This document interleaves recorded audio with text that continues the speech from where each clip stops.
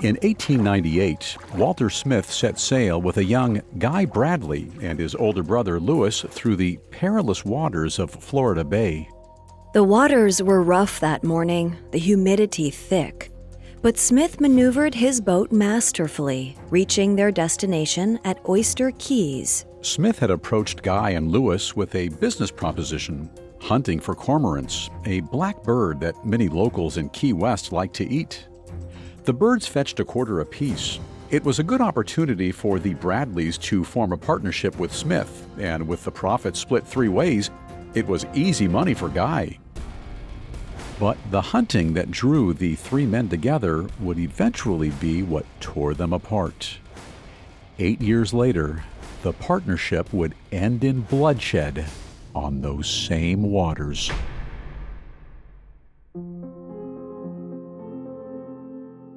One death can change the world. At least, that's what assassins believe. Welcome to Assassinations. Every Monday, we examine the famous assassins of history and the men and women who were assassinated. I'm your host, Bill Thomas. And I'm your host, Kate Leonard. You can find episodes of Assassinations and all other Parcast originals for free on Spotify or wherever you listen to podcasts. To stream Assassinations for free on Spotify, just open the app and type Assassinations in the search bar. At Parcast, we are grateful for you, our listeners. You allow us to do what we love. Let us know how we're doing. Reach out on Facebook and Instagram at Parcast and Twitter at Parcast Network. And if you enjoyed today's episode, the best way to help us is to leave a 5-star review wherever you're listening. It really does help. This is our first of 2 episodes on Guy Bradley, described by many as the first environmental martyr. He was 35 when he was shot and killed by Walter Smith, a close family friend and former hunting partner. This week, we'll discuss the conflicts between Bradley and Smith that led to the conservationist death on July 8, 1905. Next week, we'll discuss the aftermath of the murder, its impact on the local community, and its importance to the conservation movement in America. We'll also discuss what might have happened if Bradley's life hadn't been cut short. In 1904, Guy Bradley stood and listened to both sides of an argument on his family's waterfront property in Flamingo, Florida. The dispute was between his younger sister, Maggie, her husband, Bill Burton, and their longtime family friend, Walter Smith. Maggie and Bill's house shared a border with Smith's property. The Burtons accused Smith of encroaching on property lines.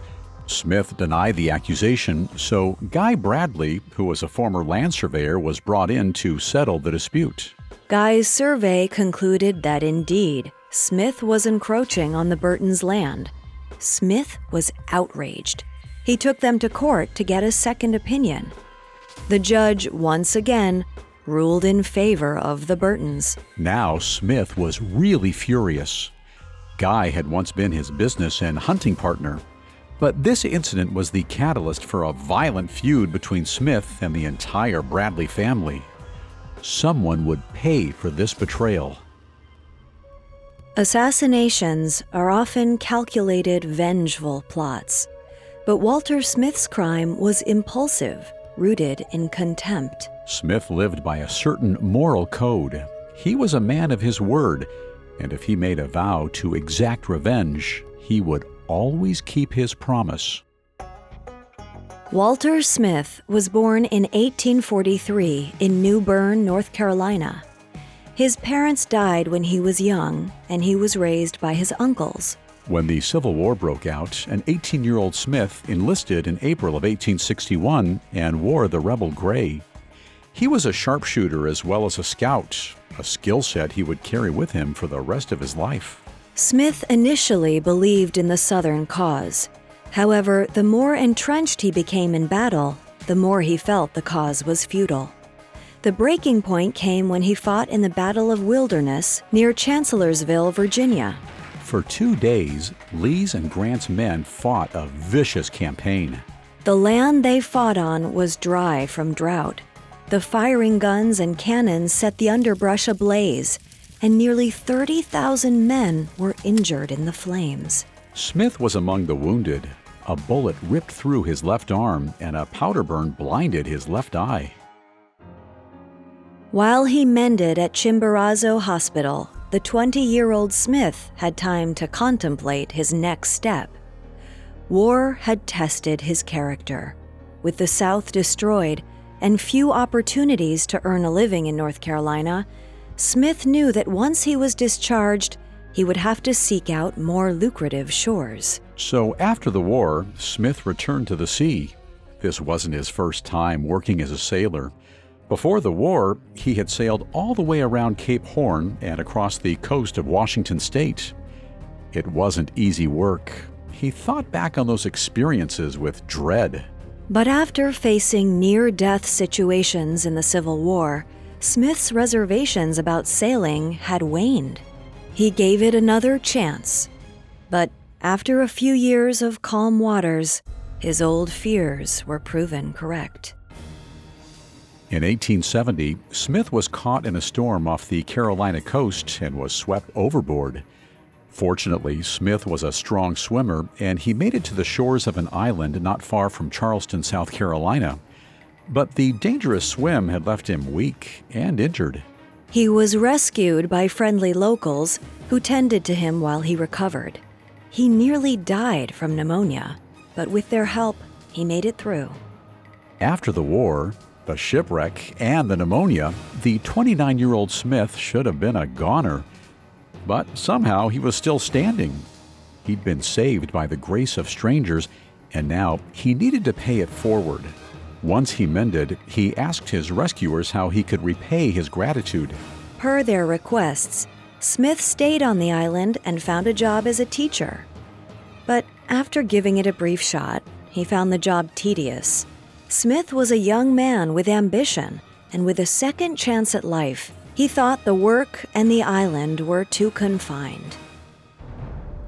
He eventually settled in Honey Hill, South Carolina, where he met and married Nancy Rebecca Brinson in 1878. At the time of the wedding, Walter Smith was 36, and Nancy was 15. People in town liked Walter and Rebecca, but their dramatic age difference raised some eyebrows.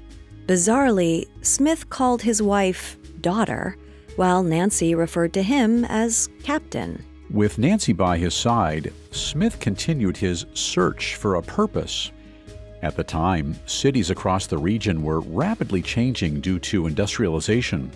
The bucolic pastures were transformed into factories and railroads.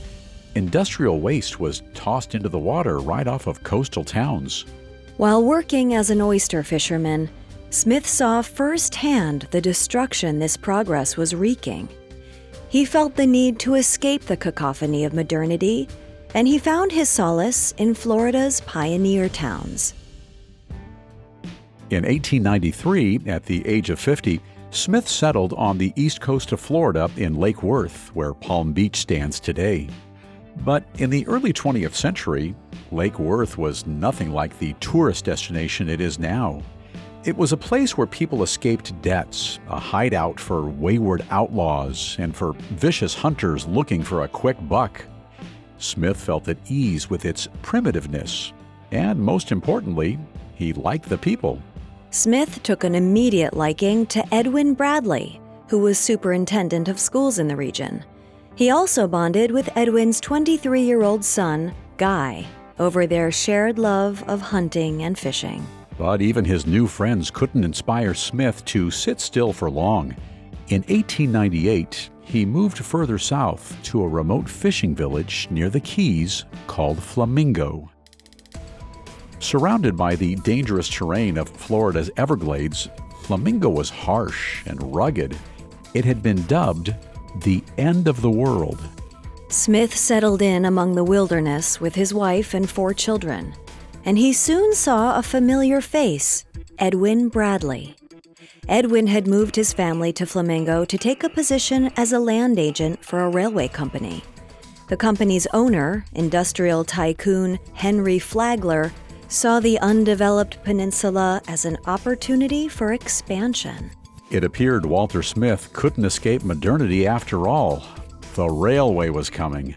He either had to adapt or move once again. But this time, moving wasn't an option. He was already at the end of a world.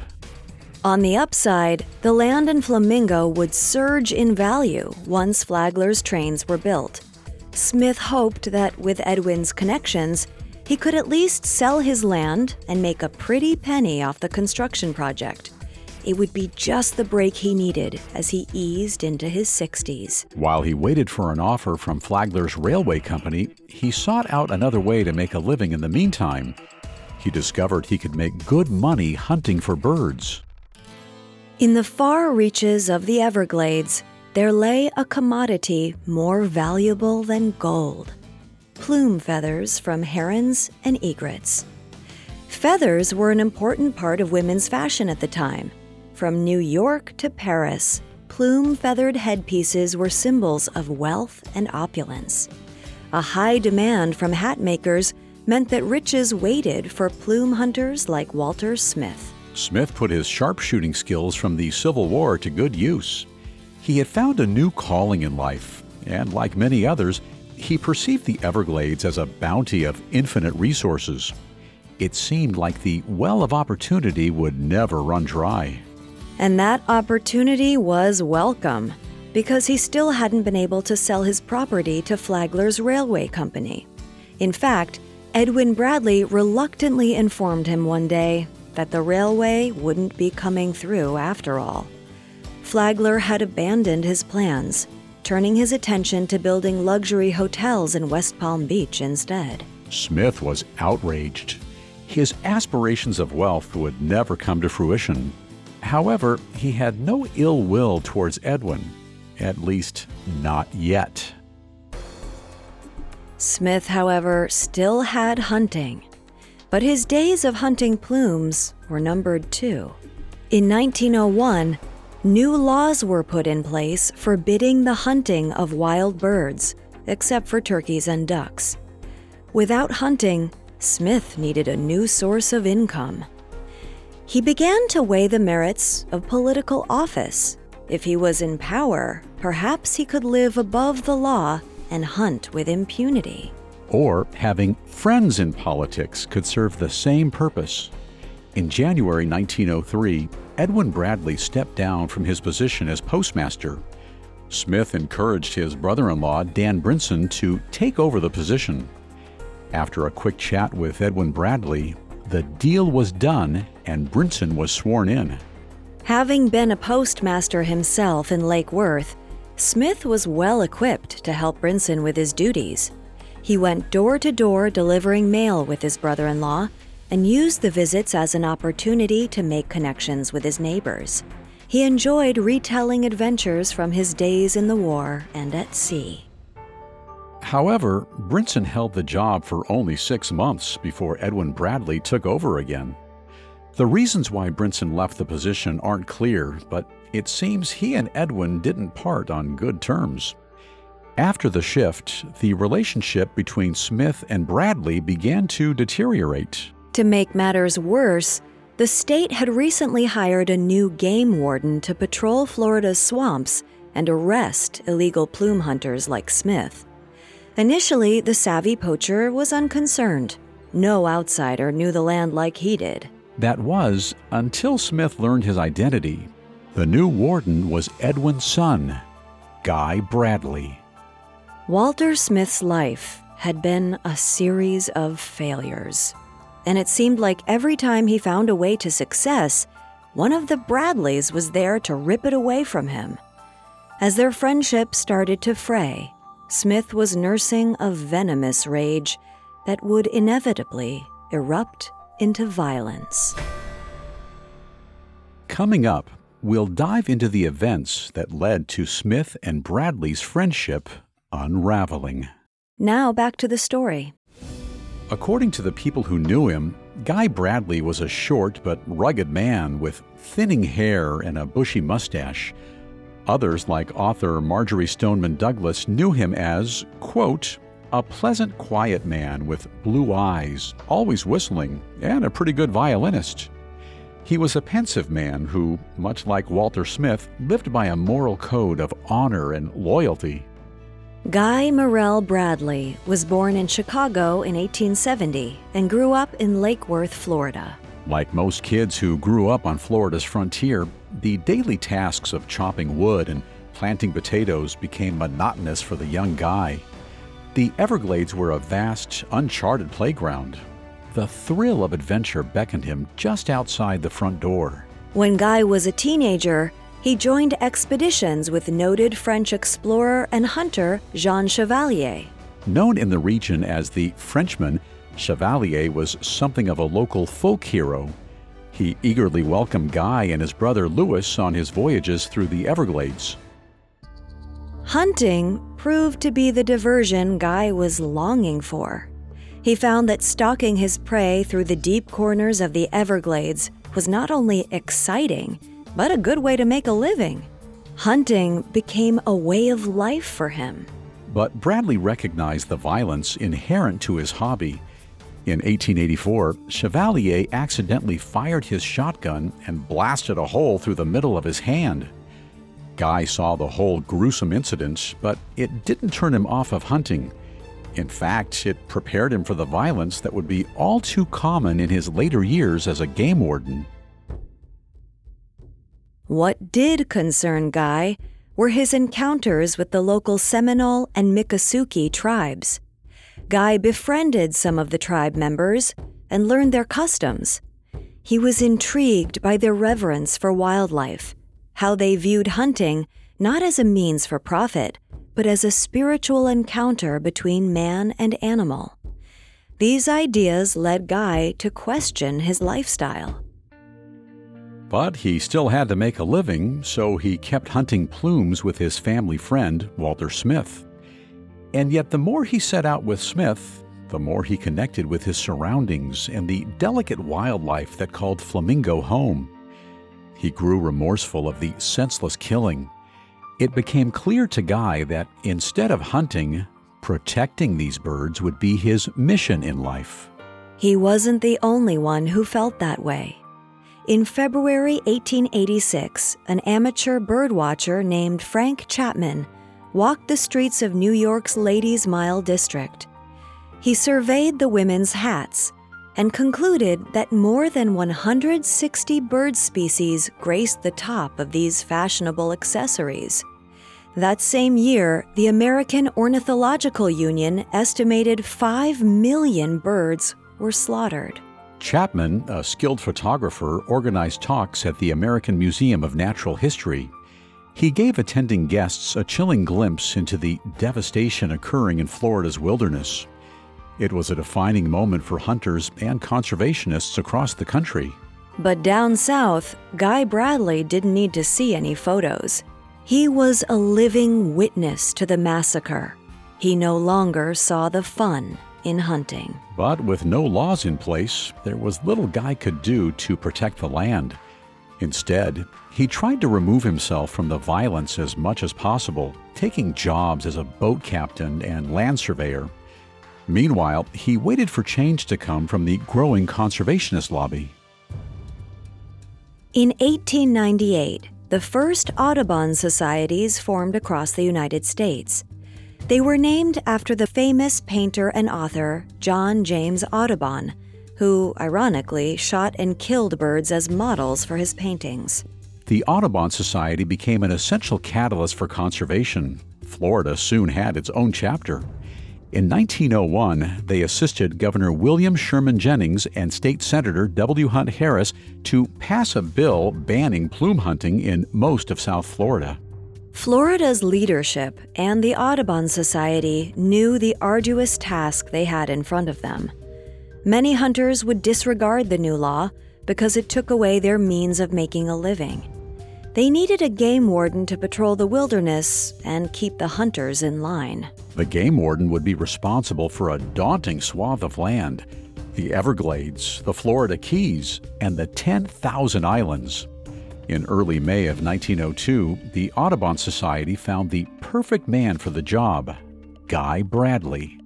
The Society's vice president, Kirk Monroe, was friends with Edwin Bradley and had known Guy since he was a kid. He described Guy as A sturdy, fearless fellow filled with a righteous indignation against the wretches who are using every effort to kill off the few remaining birds. He knew of Guy's former life as a plume hunter as well, and that familiarity with the swamps and the local hunters made him a perfect candidate. In May of 1902, Guy accepted the job at a salary of $35 a month, worth roughly $1,000 today. At 32 years old, and with a shiny new badge on his chest, Guy Bradley was ready to begin his life's work. Guy took the job seriously. He knew every inch of the landscape, and he didn't shirk on punishing lawbreakers. The ordinance carried a jail sentence of 10 days plus $5 for each bird that was found dead, the equivalent of a little over $140 per bird in today's money. But at the same time, Guy knew the locals, and he recognized that he stood between desperate hunters and their ability to make a living. Death threats and shootouts were a regular occurrence. The swamps were perilous, but the most dangerous creatures hovered above the water. Hunters were not afraid to use force to protect their way of life. On an expedition one day with conservationist Frank Chapman, Guy expressed his fears that one day he would be murdered. Coming up, we'll continue exploring the final days of Guy Bradley's life. Now, back to the story. After his appointment as game warden in 1902, 32-year-old Guy Bradley had numerous run-ins with hunters who disregarded the law. Some were even his old friends, such as a family from Flamingo simply known as the Roberts Gang. On one occasion, Guy saw one of the Roberts gang members with a boat full of dead plumes. Bradley walked onto the deck to arrest him and was greeted with an explosion that blew his glasses right off of his face. The stress of his career as a game warden wore on Guy. His wife, Froni, did what she could to lift his spirits. She had an unlikely talent as a boxer, and when Guy was under stress, she put on the gloves to entertain him. Guy once asked his friend, Lauren Roberts, to box with his wife. Lauren was surprised, but he accepted the invitation. When Lauren arrived at the house, he put on a pair of boxing gloves, ready to go easy on the little lady. He was quite surprised at how well Froni defended herself. She landed a few good blows and even brought him to the ground. Those moments of levity were rare. The next morning, Guy would have to return to his daily tasks, patrolling nesting sites and defending himself against hunters. One of his most formidable enemies was Walter Smith. Like Guy, Smith knew the terrain well, and he knew where he could hunt without getting caught. And worse, Smith was forming political alliances in nearby Key West and urging his connections to do something about the new hunting law. The test of his influence came during a dispute with Guy Bradley's brother-in-law, Bill Burton. Burton and Smith were neighbors, and he accused Smith of squatting on his side of the property. He took Smith to court in Key West, and he won. The dispute was childish. For instance, Burton testified under oath accusing Smith of stealing his groceries. But it was Guy's testimony that settled the case. As a former land surveyor, he provided evidence that Smith was indeed encroaching on the land. After the verdict came down, Smith nursed a growing animosity for anyone bearing the Bradley name. Smith began to isolate himself from nearly everyone. He abandoned the friendly tasks he used to do for his neighbors, like using his boat to haul goods from Key West. His lone wolf mentality only fueled his hatred for Guy Bradley. Guy treated Smith with suspicion, but he still had a job to do and other hunters to focus on. Although he'd made strides in protecting the land, the local rookeries were raided with discouraging regularity. He often received tips from local citizens in an effort to keep one step ahead of the raiders. In 1904, one such tip came from an unexpected source, Walter Smith. He informed Guy that one of Steve Roberts' sons, part of the infamous Roberts gang, was planning a raid at the Cuthbert Rookery. Guy was suspicious. He responded emphatically, "The bird business is my business. You attend to your own goddamn business and leave my business alone." A few days later, the Cuthbert Rookery was raided. Smith had been telling the truth.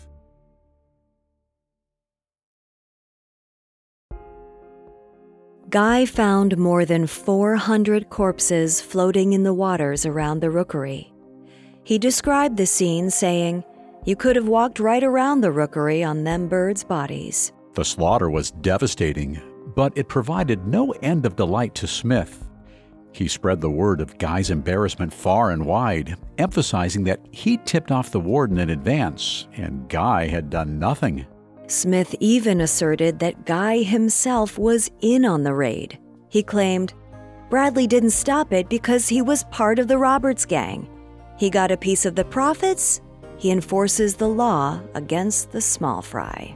Meanwhile, Guy failed to find conclusive evidence about who raided the rookery and was unable to make any arrests. He would have to be even more vigilant moving forward, and he knew just which hunter to focus on. In late 1904, Guy arrested Walter Smith and his oldest son Tom for illegally plume hunting. Earlier the next year, Guy arrested Tom again for another infraction. Walter Smith took his own arrests in stride, but when he saw Guy dragging his son home in handcuffs the second time, he was livid.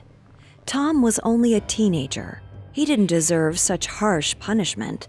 He screamed at Guy, "You ever arrest one of my boys again, I'll kill you." Guy knew Smith was a man of action, and more importantly, a man of his word. He wouldn't make such a threat if he didn't mean it. But he couldn't back down, not in front of an old man like Smith. Instead, Guy repeated that if Smith broke the law, it would be enforced. Unsurprisingly, Smith continued to challenge his rival's authority.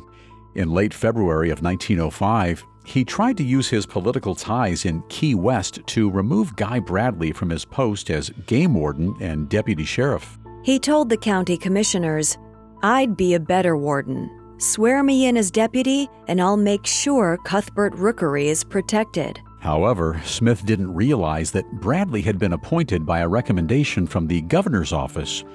More importantly, he wasn't aware that Bradley's pay came from the National Association of Audubon Societies. And the Audubon Society wanted nothing to do with a known hunter and rabble-rouser like Smith.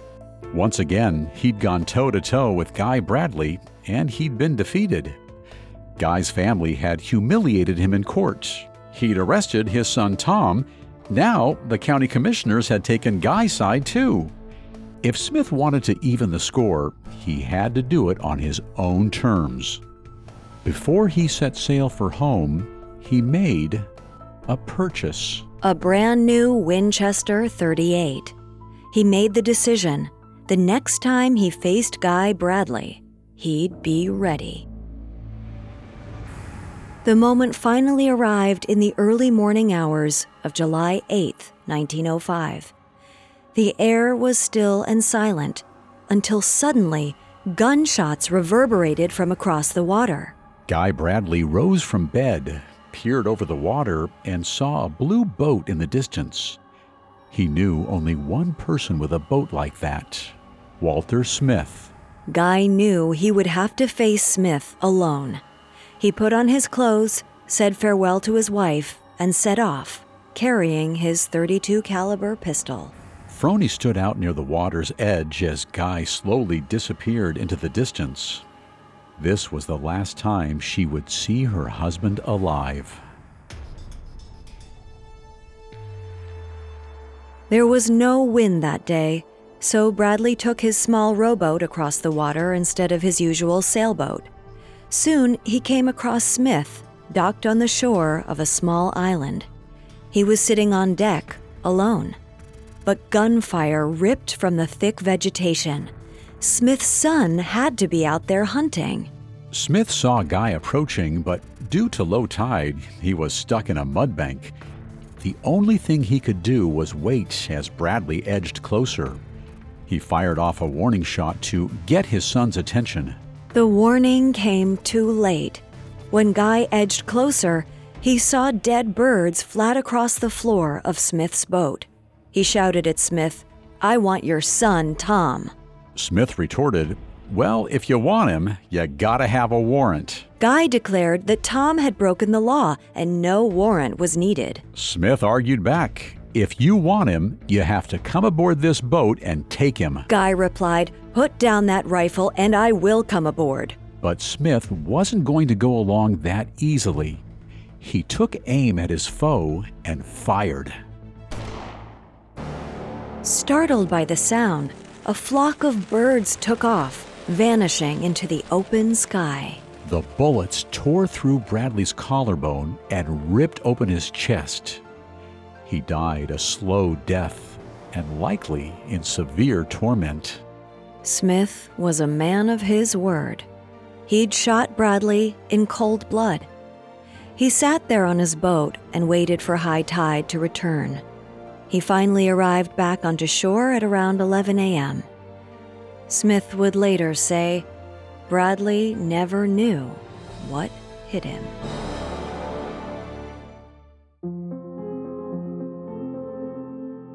Thanks for listening to Assassinations. We'll be back Monday with Part 2 on Walter Smith's murder of Guy Bradley. We'll explore Smith's trial and the public response to Guy's death, and how Guy may have served the conservationist cause better as a martyr than as a living warden. You can find all episodes of Assassinations and all other Parcast originals for free on Spotify. Not only does Spotify already have all of your favorite music, but now Spotify is making it easy for you to enjoy all of your favorite Parcast shows like Assassinations for free from your phone, desktop, or smart speaker. To stream Assassinations on Spotify, just open the app, tap Browse, and type Assassinations in the search bar. And don't forget to follow us on Facebook and Instagram at Parcast and Twitter at Parcast Network. We'll see you next time. Assassinations was created by Max Cutler, is a production of Cutler Media, and is part of the Parcast Network. It is produced by Max and Ron Cutler, sound designed by Andy Waits, with production assistance by Ron Shapiro, Joel Stein, Maggie Admire, and Freddie Beckley. This episode of Assassinations was written by Renee Thomas Rodriguez and stars Kate Leonard and Bill Thomas.